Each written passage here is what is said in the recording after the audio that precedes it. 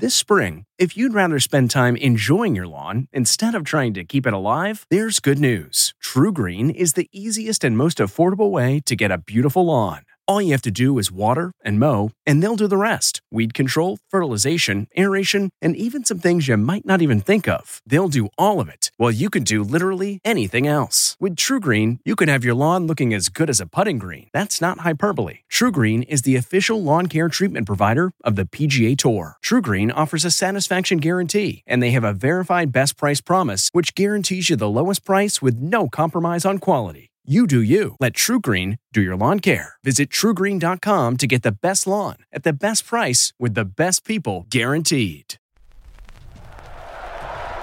5, 4, 3, 2, 1. But who's counting, right?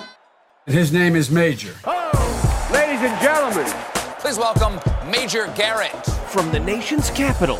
Major, fantastic. It's The Takeout. This is a major achievement.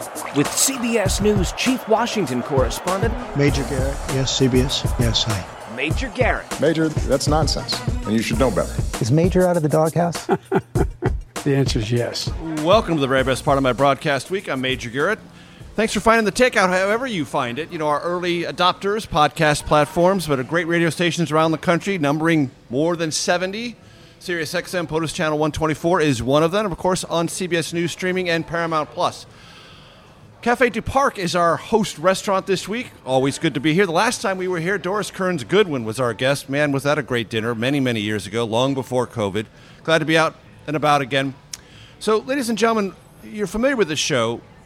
There are times when we talk to people who have particularly difficult jobs in Washington, D.C. Not every job is as hard as another job in Washington. This week's guest has a tough job.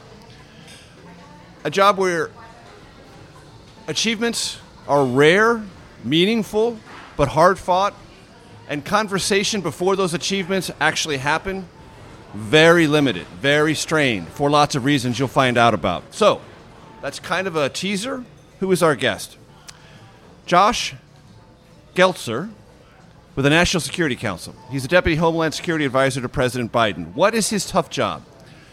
The biggest part of a large portfolio he has on the National Security Council is dealing with wrongfully detained Americans, which means he has been dealing with Brittany Griner, Austin Tice, Paul Whelan, and lots of other Americans, their families, their friends, and all of the pressures, diplomatic, political, and otherwise, attendant upon their fate. Josh, it's good to see you. Thanks for joining us. Thanks so much for the chance to be here. So let's just go down the list here. What can you tell us about Brittany Griner, the situation, and how the administration views the current set of offers on the table? So maybe I'll start by just stepping back and emphasizing that these cases, whether those are hostages, whether those are wrongful detainees held by governments, but in a way that our government deems unlawful or wrongful, these have the eye of the president, the priority of him and his whole administration, the Secretary of State, the National Security Advisor.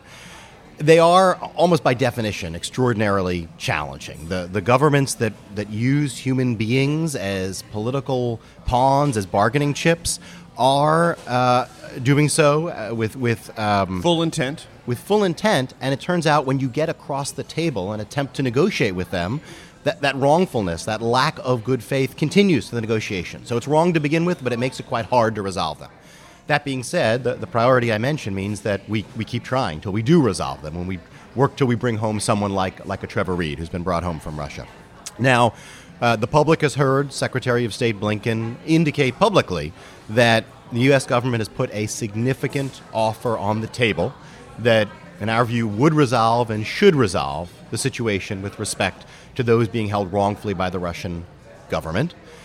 We now think it's incumbent on the Russians to be responsive to that and to work with us in resolving an unacceptable situation. How that gets discussed, how that gets worked out, as you rightly previewed, happens largely in private. Mm-hmm. But we did think it was important for the public to understand that we have put something on the table that we think should be adequate. And that is different. This idea, this publicity about an offer, that's different. Usually that's not known until it's resolved. Why that choice? So why that decision? It won't surprise you that we won't show all of our cards with respect to that. But I will say a couple things. We only did it because we thought it would be helpful. That public acknowledgement would be helpful to shaking loose a situation that we continue to regard as unacceptable. And we do think one of the values of it is that those who rightly follow these issues, because they care the same way we care, could understand that we are doing the work that should resolve these situations. And it takes two. It takes another government to work with us in reaching a satisfactory resolution. So I want to help my audience understand a distinction that you made, because I think it's important and it sometimes gets glossed over in this conversation. Hostages, wrongfully detained. What is the distinction and why does it matter? So hostages are generally held not by governments. They are held by terrorists, by criminals, by pirates. Wrongful or unlawful detainees. Captain Phillips. There was a movie about that. That's right, and many folks will remember the awful situation with ISIS holding Americans and others hostage at the peak of their control in Syria a number of years ago.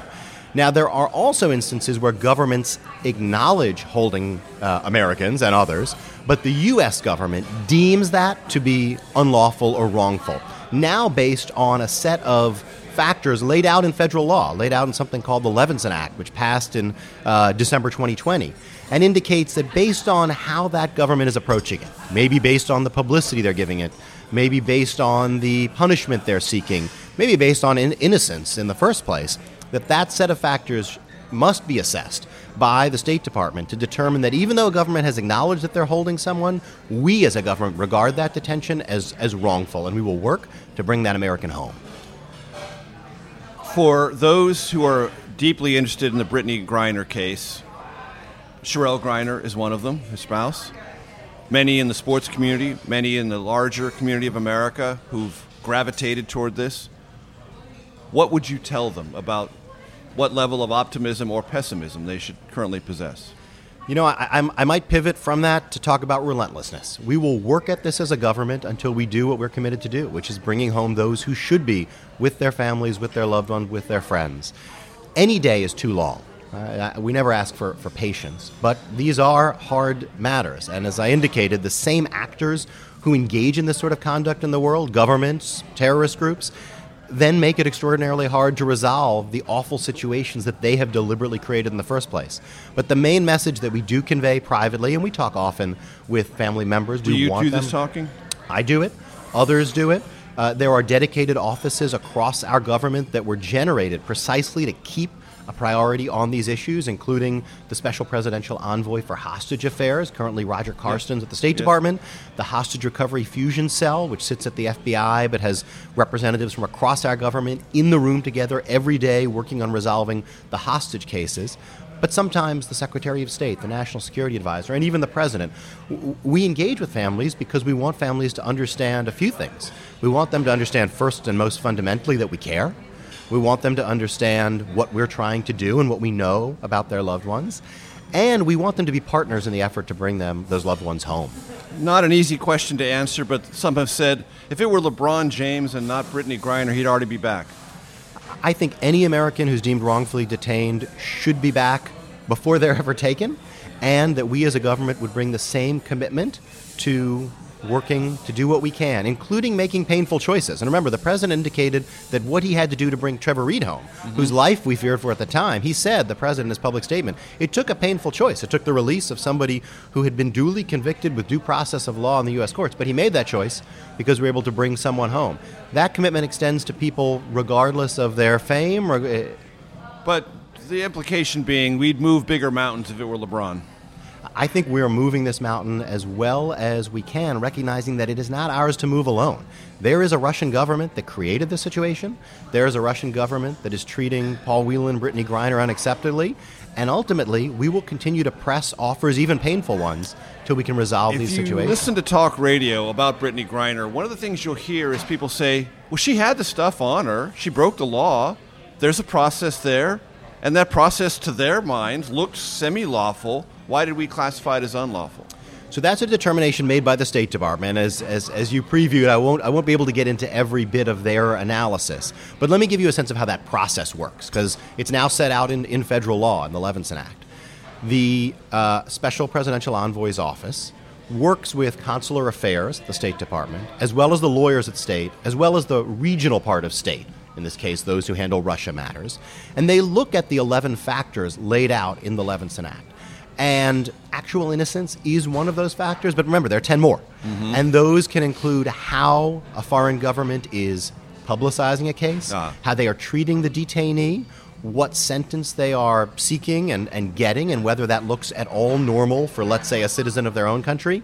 And they make a recommendation to the Secretary of State as to whether a detention should be classified as wrongful or unlawful. They also reevaluate that, because facts can change and our insight can change, but they reevaluate that, and the major upshot of that is that for any American held in the world, there's a certain bare minimum we try to guarantee. We try to get them humane treatment, try to get them consular access. But for those who make it into the wrongful detention category, which is relatively few, quite few of the Americans held around the world, we also take the next step of working to bring them home. That is the voice of Josh Geltzer, right? Geltzer, forgive me. Josh Geltzer with the National Security Council. More on Brittany Griner, Paul Whelan, Austin Tice, and other Americans wrongfully detained, plus other issues. When we come back, I'm Major Garrett. Segment 2 of The Takeout in just 1 second.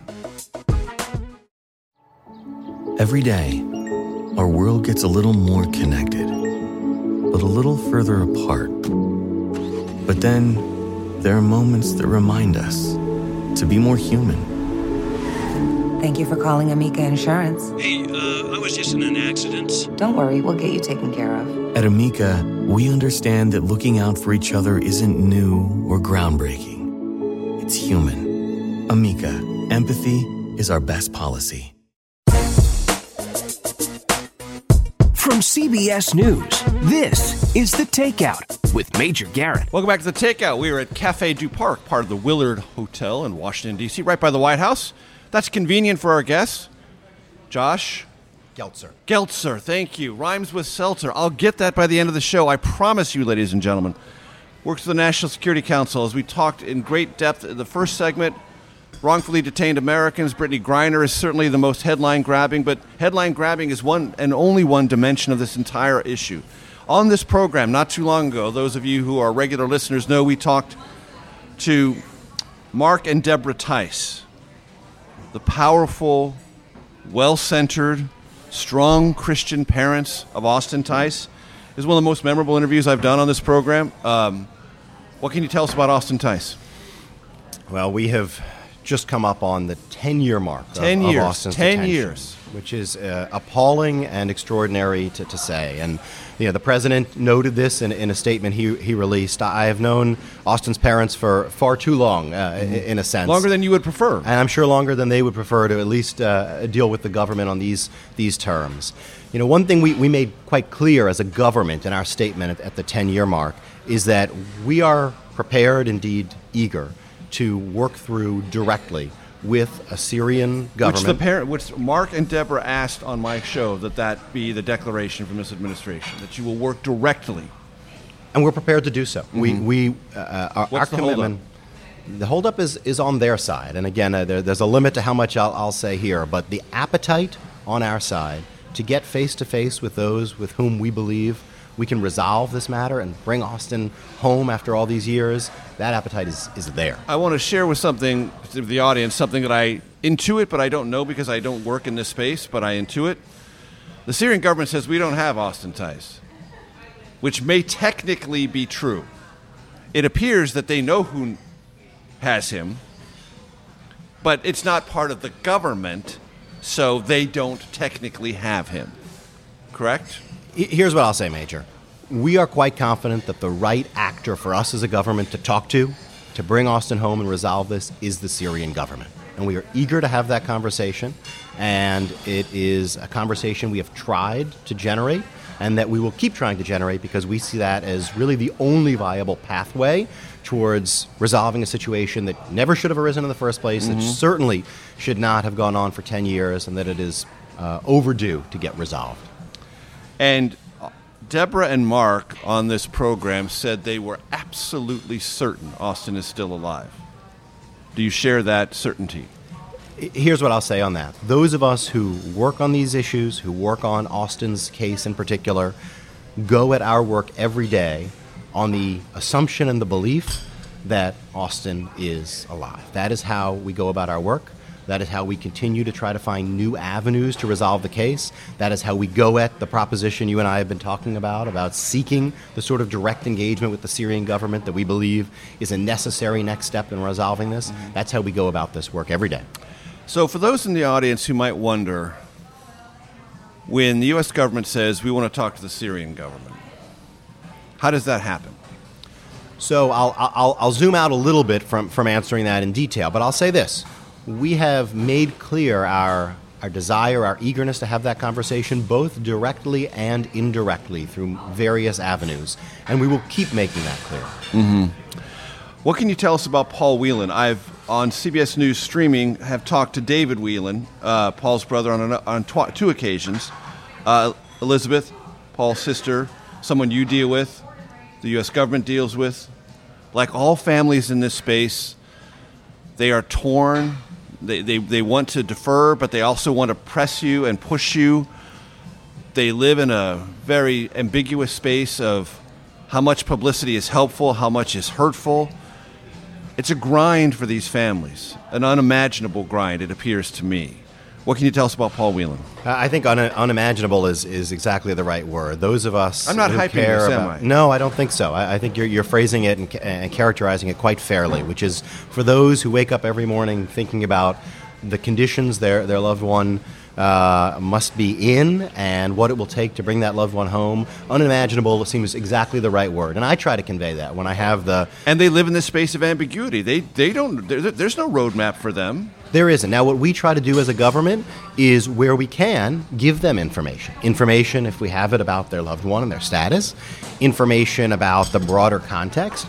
And information that we share often just with families about what we are doing, what our current effort is, what our secondary effort is, what our fallback is, so that they are partners in this recovery effort, which is what they want to be. And you understand at times families become frustrated and come to people like me to express that frustration. Of course. I often say to families when I do have the opportunity to speak with them... Oh, and breakfast has arrived. That's very good. Thank you very much. Right dead center. There we go. You actually take the saucer. I'll just use the cup without saucer protection. Any Tabasco or anything? There you go. Thank you so much, sir. Thank you. Thank you. Major, what I say to families is I don't expect them to be happy with the government, satisfied with the government, pleased with the government until their loved one is home. And even then, that's just us doing our job. Right. They're welcome to be frustrated. They're welcome to be concerned. They're welcome to be distraught at times. And I imagine as someone who deals with them on a regular basis, you ride this up and down process with them. It's very personal. You know, many things that those of us who work in Homeland Security and national security work on it in the abstract. You try to save lives or protect people in the abstract. Think about trying to protect people from a terrorist attack, where by definition, the strategy of terrorism is to try to make everyone fearful. You don't know who might be a victim next. This is the opposite of that. These are very particular people. Absolutely. And you know their family members, and you know about them and their stories and why they were where they were when they got wrongfully taken. And it does create a personal element to this work. Paul Whelan is in a prison camp. Is that correct? So far as we understand? That's right. What do we know about his health? I think we don't have particular reason beyond a baseline of concern, which is that those in those camps do not get the sort of treatment we as a government try to give to those who, again, quite differently, have gone through or are going through our judicial process with due process and adequate representation. And so we are always concerned, even in the absence of particular information of the type we had for Trevor Reed that further increased our worry about his health. We start with a baseline that they shouldn't be there, and we're worried about them while they're there. Right. And Paul Whelan and Brittany Griner are tied together in this offer, correct? Well, we have 2 Americans who are deemed wrongfully detained in Russia right now, and we are working extraordinarily hard to bring them both home. You can connect the dots on that answer, ladies and gentlemen. He can't say it, but we just heard more or less ratification of that. Before we switch to other topics, which we will pick up in segment 3, any other things that you want the audience to know about this particular set of dilemmas and these particular set of Americans? I would like to emphasize how much we as a government are trying not only to resolve the current cases, but stop the next ones from ever happening. How do you do that? It's very hard, but we've taken a number of steps. First of all, early in his time at the State Department, Secretary of State Blinken became a real global champion for a Canadian-launched initiative against arbitrary detention, trying to build a global norm in which countries commit not to engage in this sort of behavior and commit to outing it, denouncing it when it occurs. That norm is important, and we're going to do a lot to keep strengthening it. In the past few weeks... So countries that aren't involved get involved publicly by saying this is wrong. This is unacceptable to anyone's citizens. The president also issued an executive order a number of weeks ago now in which he strengthened the tools available for punishing those who engage in this sort of behavior, including making available sanctions that the Levinson Act, which passed a couple years ago, generates as a matter of authority, which we can now, as an executive branch, work through with our colleagues at the Treasury Department, the State Department, to punish those who are involved in hostage-taking or wrongful detention through things like financial sanctions or visa denials. I'll also add that the State Department a few weeks ago rolled out a new indicator, a D indicator, that they attach to travel advisories to indicate wrongful detention risks in countries where that risk is present for Americans. So we are trying to warn Americans better about this risk and punish those responsible. Last name rhymes with Seltzer, Josh Geltzer, right? That's right. National Security Council.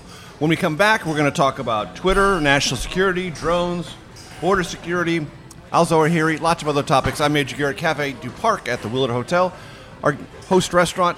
Stay tuned for segment 3 of The Takeout in just a couple of minutes. Welcome to Fail Better, David Duchovny's new podcast with Lemonada Media. On Fail Better, David, who has experienced both low and high-profile failures throughout his life, explores the vast world of failure, how it holds us back, propels us forward, and ultimately shapes our lives. Each week he'll chat with guests like Ben Stiller, Bette Midler, and more about how our perceived failures have actually been our biggest catalysts for growth, revelation, and even healing. Through these conversations, he hopes listeners can learn how to embrace the opportunity of failure and fail better together. Fail Better is out now wherever you get your podcasts. From CBS News, this is The Takeout with Major Garrett. Welcome back to The Takeout. Cafe du Parc at the Willard Hotel is our host restaurant. Great to be out and about again. Josh Geltzer is our guest, Deputy National Security Advisor to President Biden on Homeland Security issues. We talked a lot about wrongfully detained Americans. I want to shift our focus ever so slightly. Josh, this week there was evidence provided to the government, Congress and other entities, lots of regulatory agencies, from someone who was a chief security officer at Twitter, said that their security systems are so lax that there is ample opportunity for lots of people,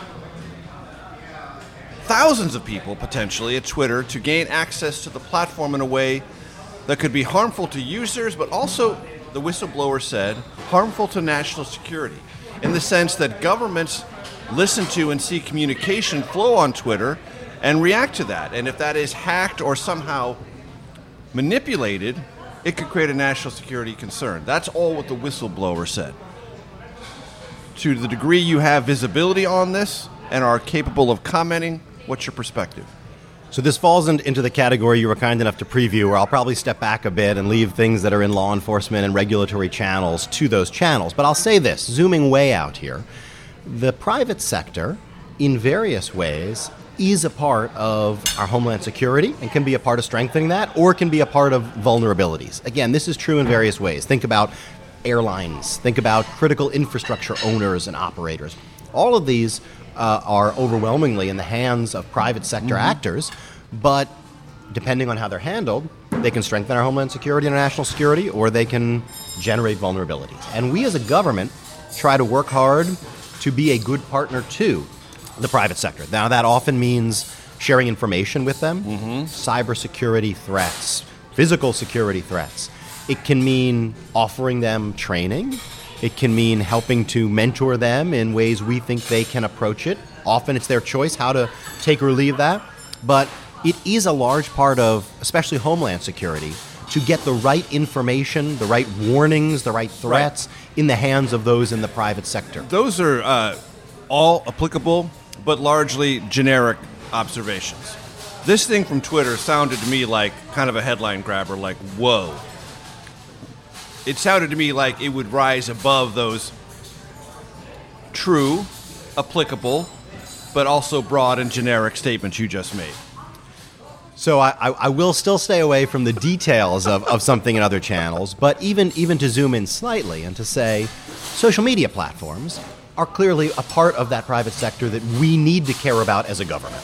It is not breaking any news to say that in 2016, social media platforms were a locus, a site of activity, foreign malign activity, that in especially in hindsight got characterized as election interference. And you can say even since 2016, governments do pay attention, monitor, and sometimes react based on things seen on Twitter. And so therefore their security of those things matters a great deal to the U.S. government. They are a part of the discourse and a part of the dialogue. And for those who would want to contort or infect what is essentially our American political discourse and dialogue, those who would want to distort the provision of accurate information, whether that was about the census, whether that's about voting, all of that matters to us as a government, even as it does happen on platforms that belong to the private sector.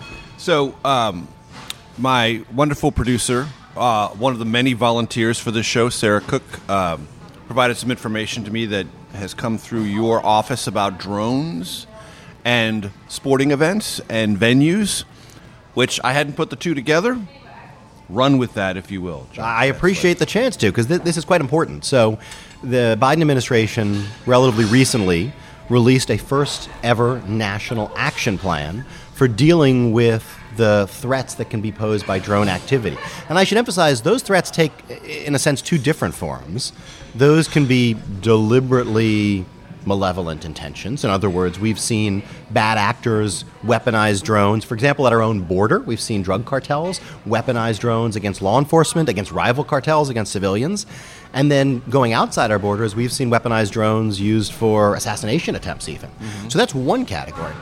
The other category are those who are not ill-intentioned, but whose desire for a great photograph of a sporting event, a great photograph of a NASA vehicle as it takes off or returns, can risk human lives and can cause millions of dollars of damage if their drone is in the wrong place at the wrong time. So our National Action Plan aims at stepping up our game against this problem. And the first piece of it is a very detailed legislative proposal that we have sent over to our colleagues on Capitol Hill, renewing certain authorities that are set to expire in this space, including the authorities that allow the federal government to be responsive to requests to engage in counter-UAS support at stadiums and go further. So break this down. So I'm sitting in a stadium.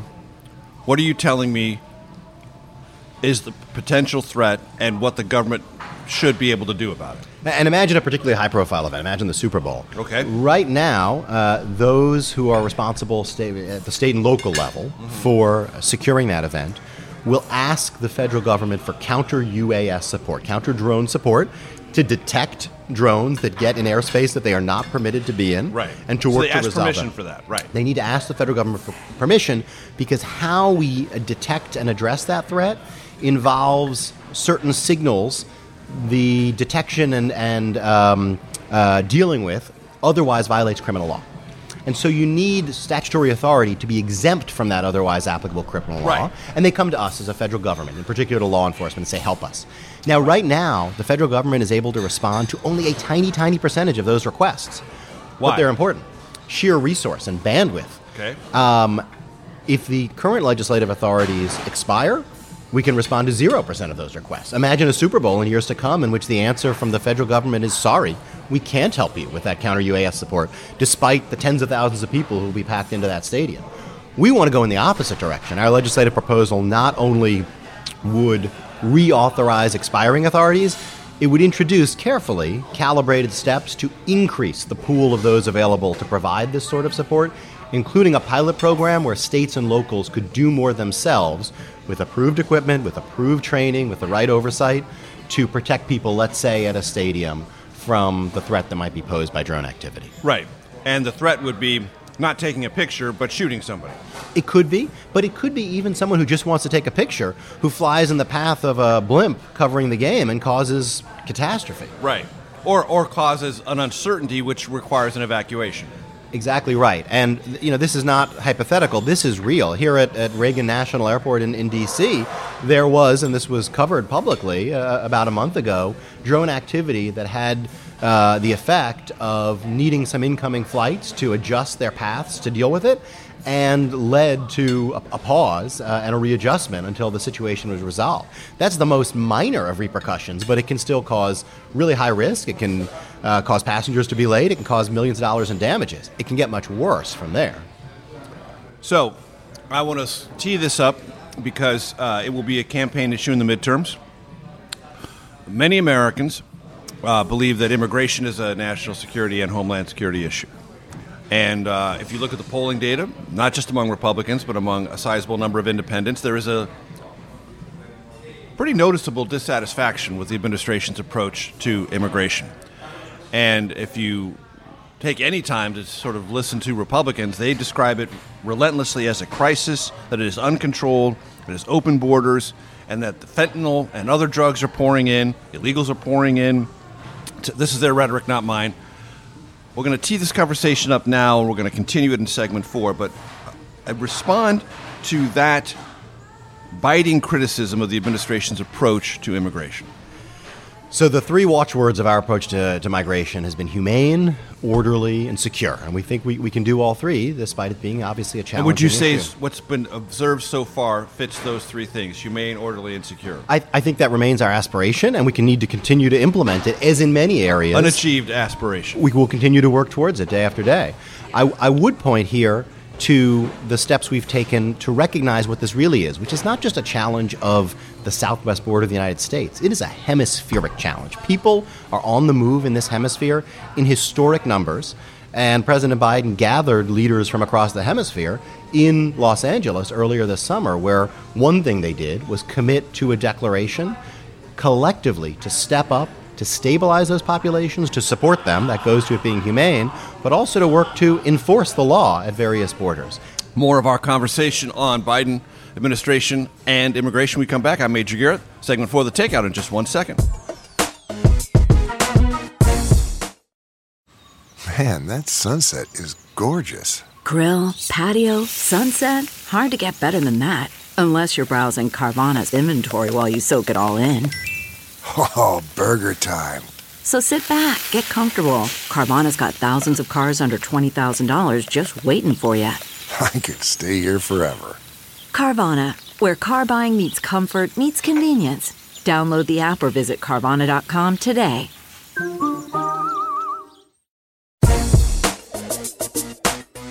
From CBS News, this is The Takeout with Major Garrett. Welcome back to The Takeout. For those of you who are watching on Paramount Plus, CBS News streaming, there is an injustice to the way this show works. And food injustice is I get to ask the questions and then chow down while the guest answers. And the guest has very little time to eat. That's just one of the injustices built into the show.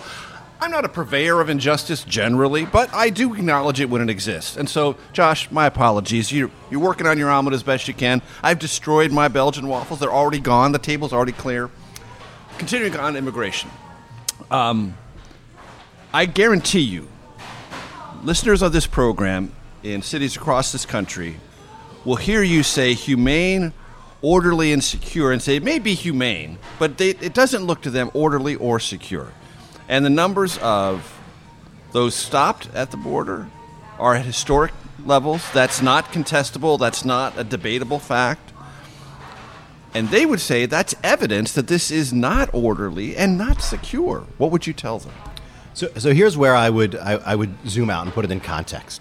We have a hemisphere in which a number of historic factors, the COVID pandemic, economic challenges, are leading people to be on the move in also historic numbers.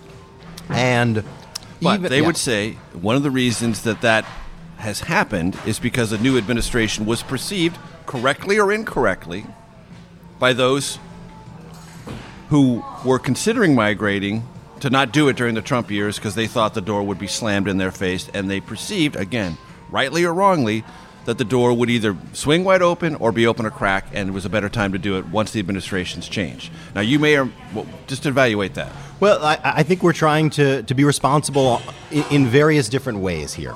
One is generating lawful pathways. So we work very hard to make H-2A, H-2B, seasonal worker visas available at also unprecedented numbers. Those are a special kind of visa. That's seasonal right. workers. There's orderly processing. People come, they work hard, they fill a lot of labor gaps that our country is experiencing right now, and then they depart and they may come back for the next season. We've worked hard to make those lawful pathways more easily accessible, more generous in numbers, and to utilize them. At the same time, we have stepped up actual enforcement operations for those who are not using lawful pathways, and we've worked very hard with others across the region to do so. This is part of a broader approach to utilizing the president's leadership, especially in this region, though really globally, to get others at the leader level and down to treat this as the shared challenge it represents. You're not telling people who are dissatisfied that they should just come around and be satisfied, are you? I think what I'm saying is that dealing with a hemisphere on the move is a challenge as well as an opportunity, and we are trying to do so in a way that makes sense for us as a country, but also makes sense as one of among a number of countries across a region grappling with these historic numbers. Let me ask you something that is specific to Washington, D.C. and New York City. Two governors in this country, Doug Ducey, Republican of Arizona, and Greg Abbott, Republican of Texas, have solicited private donations nationwide to pay for buses that are busing people from the border in a status of they have an adjudication process awaiting them, but they're not letting them stay there. They're busing them to two cities in America, New York City and Washington. And on a somewhat regular basis, about 10 o'clock at night in Washington, D.C., buses arrive at Union Station with migrants who don't know anyone, who have no connection to anything, who have no money, and the city of Washington, D.C., and similarly the city of New York, is struggling to try to figure out what to do with this population dumped on its doorstep.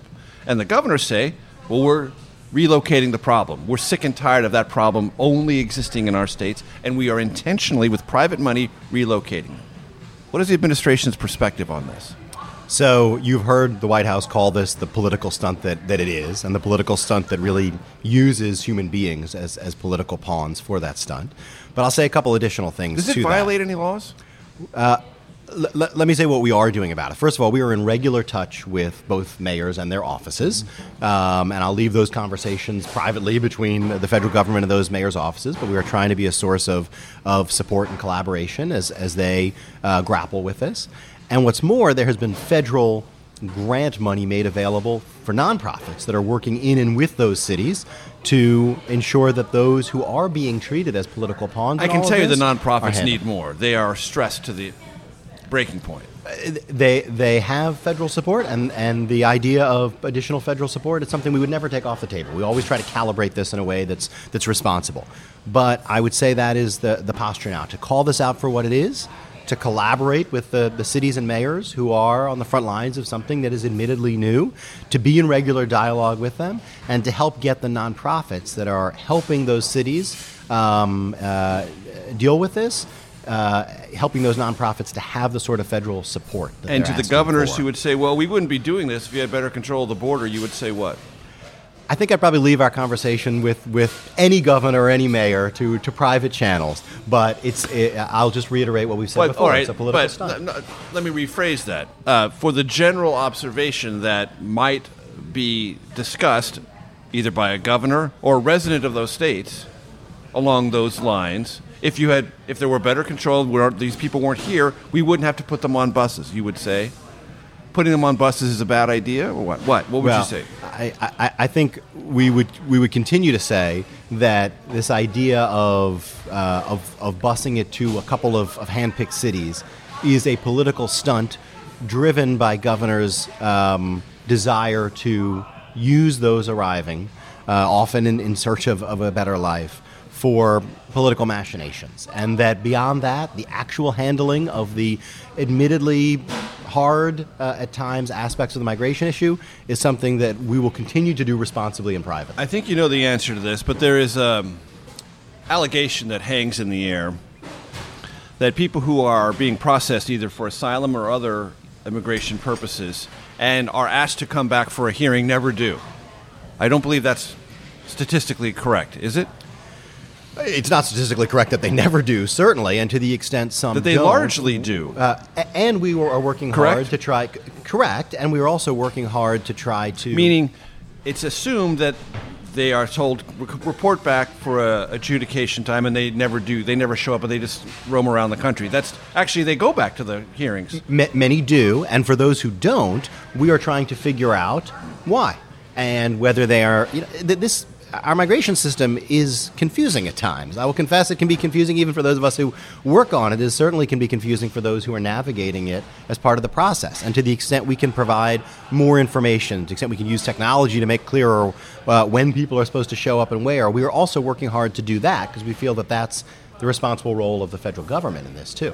That is the voice of Josh, last name rhymes with Seltzer, Geltzer, National Security Council advisor to the President on Homeland Security issues, Deputy National Security Council, right? Deputy Homeland Security Advisor. There we go. It's an important title, important role. Thanks for the conversation. For our radio audience, we need to say farewell, but for those watching on CBS News Streaming and Paramount Plus, you know who you are, and our podcast early adopters, stay tuned for the Takeout Outtake Especial. I'm Major Garrett. We'll see you next week.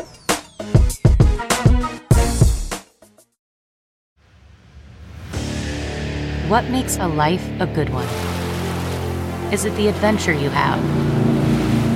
Or the friends you find along the way? Maybe it's pursuing your passion while striving to protect, defend, and save what you believe in every single day. So, what makes a life a good one? In the Coast Guard, we think it's all of the above and more, but you'll have to find out for yourself. Visit gocoastguard.com to learn more.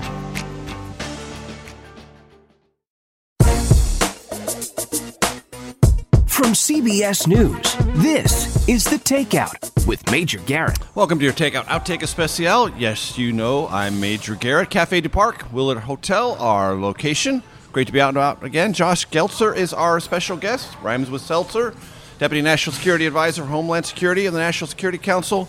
We'll get to the funny games in a second, I promise. But two real quick things. Back to unlawfully detained Americans. There was a press report that some in my audience might have seen this week. Former NBA star Dennis Rodman was thinking about going to Russia, now not going to Russia. Is that a good thing? We think it is, and I'll say yes for two reasons. First, the Secretary of State has been unusually clear in the public domain in saying that we've already put a significant offer on the table. Which we've gone over on this table. To try to resolve Griner and Whelan. And we think that introducing alternate channels, whatever those might even be in this case, or in other cases, really would be unhelpful, detrimental at this point. The second reason it's a good thing if he's not going is that, in general, the State Department is warning Americans not to travel to Russia. The risk of additional wrongful detention is quite high. In as explicit language as I believe this government has ever produced. Very explicit, and now with that new D for wrongful detention risk indicator that we talked about earlier, attached to Russia as one of the countries in the first tranche of governments meriting that indicator. Americans who have drifted in and out of coverage of wrongfully detained Americans and hostages in earlier eras come across the name of Bill Richardson, former governor of New Mexico. Helpful or not helpful in this particular space? So here's what I'll say. In general, we welcome those who care about these issues. We welcome private efforts, which in some circumstances can be extremely useful in trying to get Americans home, which is the goal we and advocates and certainly loved ones and family members share. With respect to Griner and Whelan, I'd really say the same thing that I just said about Dennis Rodman, which is we're at a point where it's become public. This is government to government, and stay out. We think that the channel is open to try to resolve this, that the significant offer is on the table through that channel, and that which might detract or complicate that or distract is unhelpful. Right, understood. So, fun and games. We have 3 threshold questions you might be familiar with as someone who has listened to the Takeout, if only for preparatory purposes. And they are as follows. Most influential book in your life and why? All-time favorite movie or one of your favorite movies? And the way I like to help people through that is you're scrolling and you see it and you stop.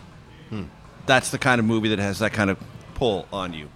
And you're on a long flight or a long drive, and you're really going to jump into some enjoyable music. What kind of music, artist, or genre is that most likely to be? So I'll start with the book. Okay. I'll go with John Hersey's A Bell for Adano. It began as reporting by Hersey when he was a journalist, and then he made it into a novel, and it tells the story of a U.S. major in post-World War II or occupied Italy, and how in his corner of the world he tried to make things a bit better. And I think that's what all of us in government aspire to do, and certainly should aspire to do. The name of the book again? A Bell for Adano by John Hersey. Excellent. Never been mentioned on the Takeout before in nearly 6 years. So well done, sir. Excellent. Favorite movie?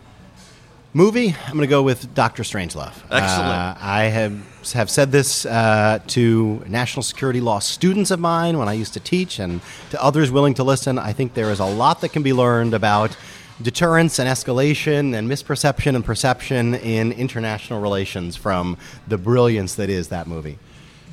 Small factoid in the relationship to Dr. Strangelove. There is another movie on almost the exact same topic, really the exact same topic, called Failsafe, starring Henry Fonda and Larry Hagman.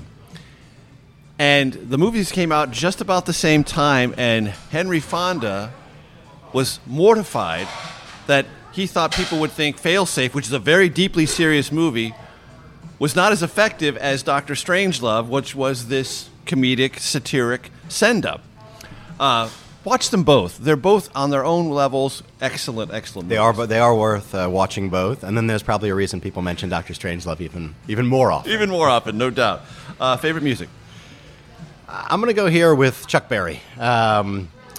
Classic rock and roll guy. Had the pleasure of seeing him once at B.B. King's Blues Club in Times Square growing up. And just rock and roll through and through. And if I'm in a long car ride, I don't think I could ever get tired of. You can't get tired of Chuck Berry, no doubt. Josh, it's been a great pleasure. Thanks so much for your time. Thank you, Major. And enjoyed it. For the benefit of the audience, say your name and your title one last time. Joshua Geltzer, and I serve as Deputy Homeland Security Advisor at the White House. That's what you get at The Takeout, ladies and gentlemen. We'll see you next week. See ya. The Takeout is produced by Arden Fari, Jamie Benson, Sarah Cook, Ellie Watson, Jake Rosen, and Ashley Armstrong. CBSN production by Eric Susanen. Follow us on Facebook, Twitter, and Instagram at Takeout Podcast. That's at Takeout Podcast. And for more, go to takeoutpodcast.com. The Takeout is a production of CBS News.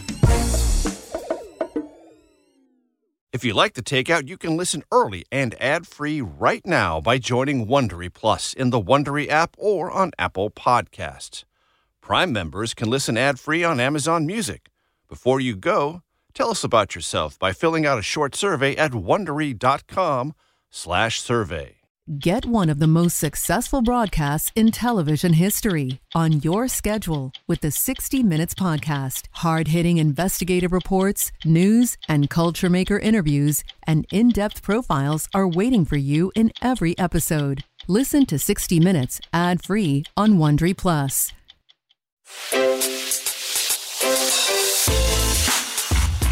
Hi, this is Jill Schlesinger, CBS News business analyst, certified financial planner, and host of the Money Watch podcast.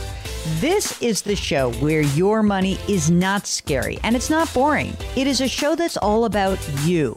It's your questions that make it possible for me to provide unconventional and entertaining insights on your money, and maybe more importantly, on your life. I'm going to be your financial coach, someone who brings common sense and an insider's perspective on how to manage your money and your emotions. And I promise we are going to have a little bit of fun along the way. Have a question from retirement to career changes to college funding? Just send us an email at askjill@jillonmoney.com. Follow Money Watch wherever you get your podcasts. You can listen ad-free on the Amazon Music or Wondery app.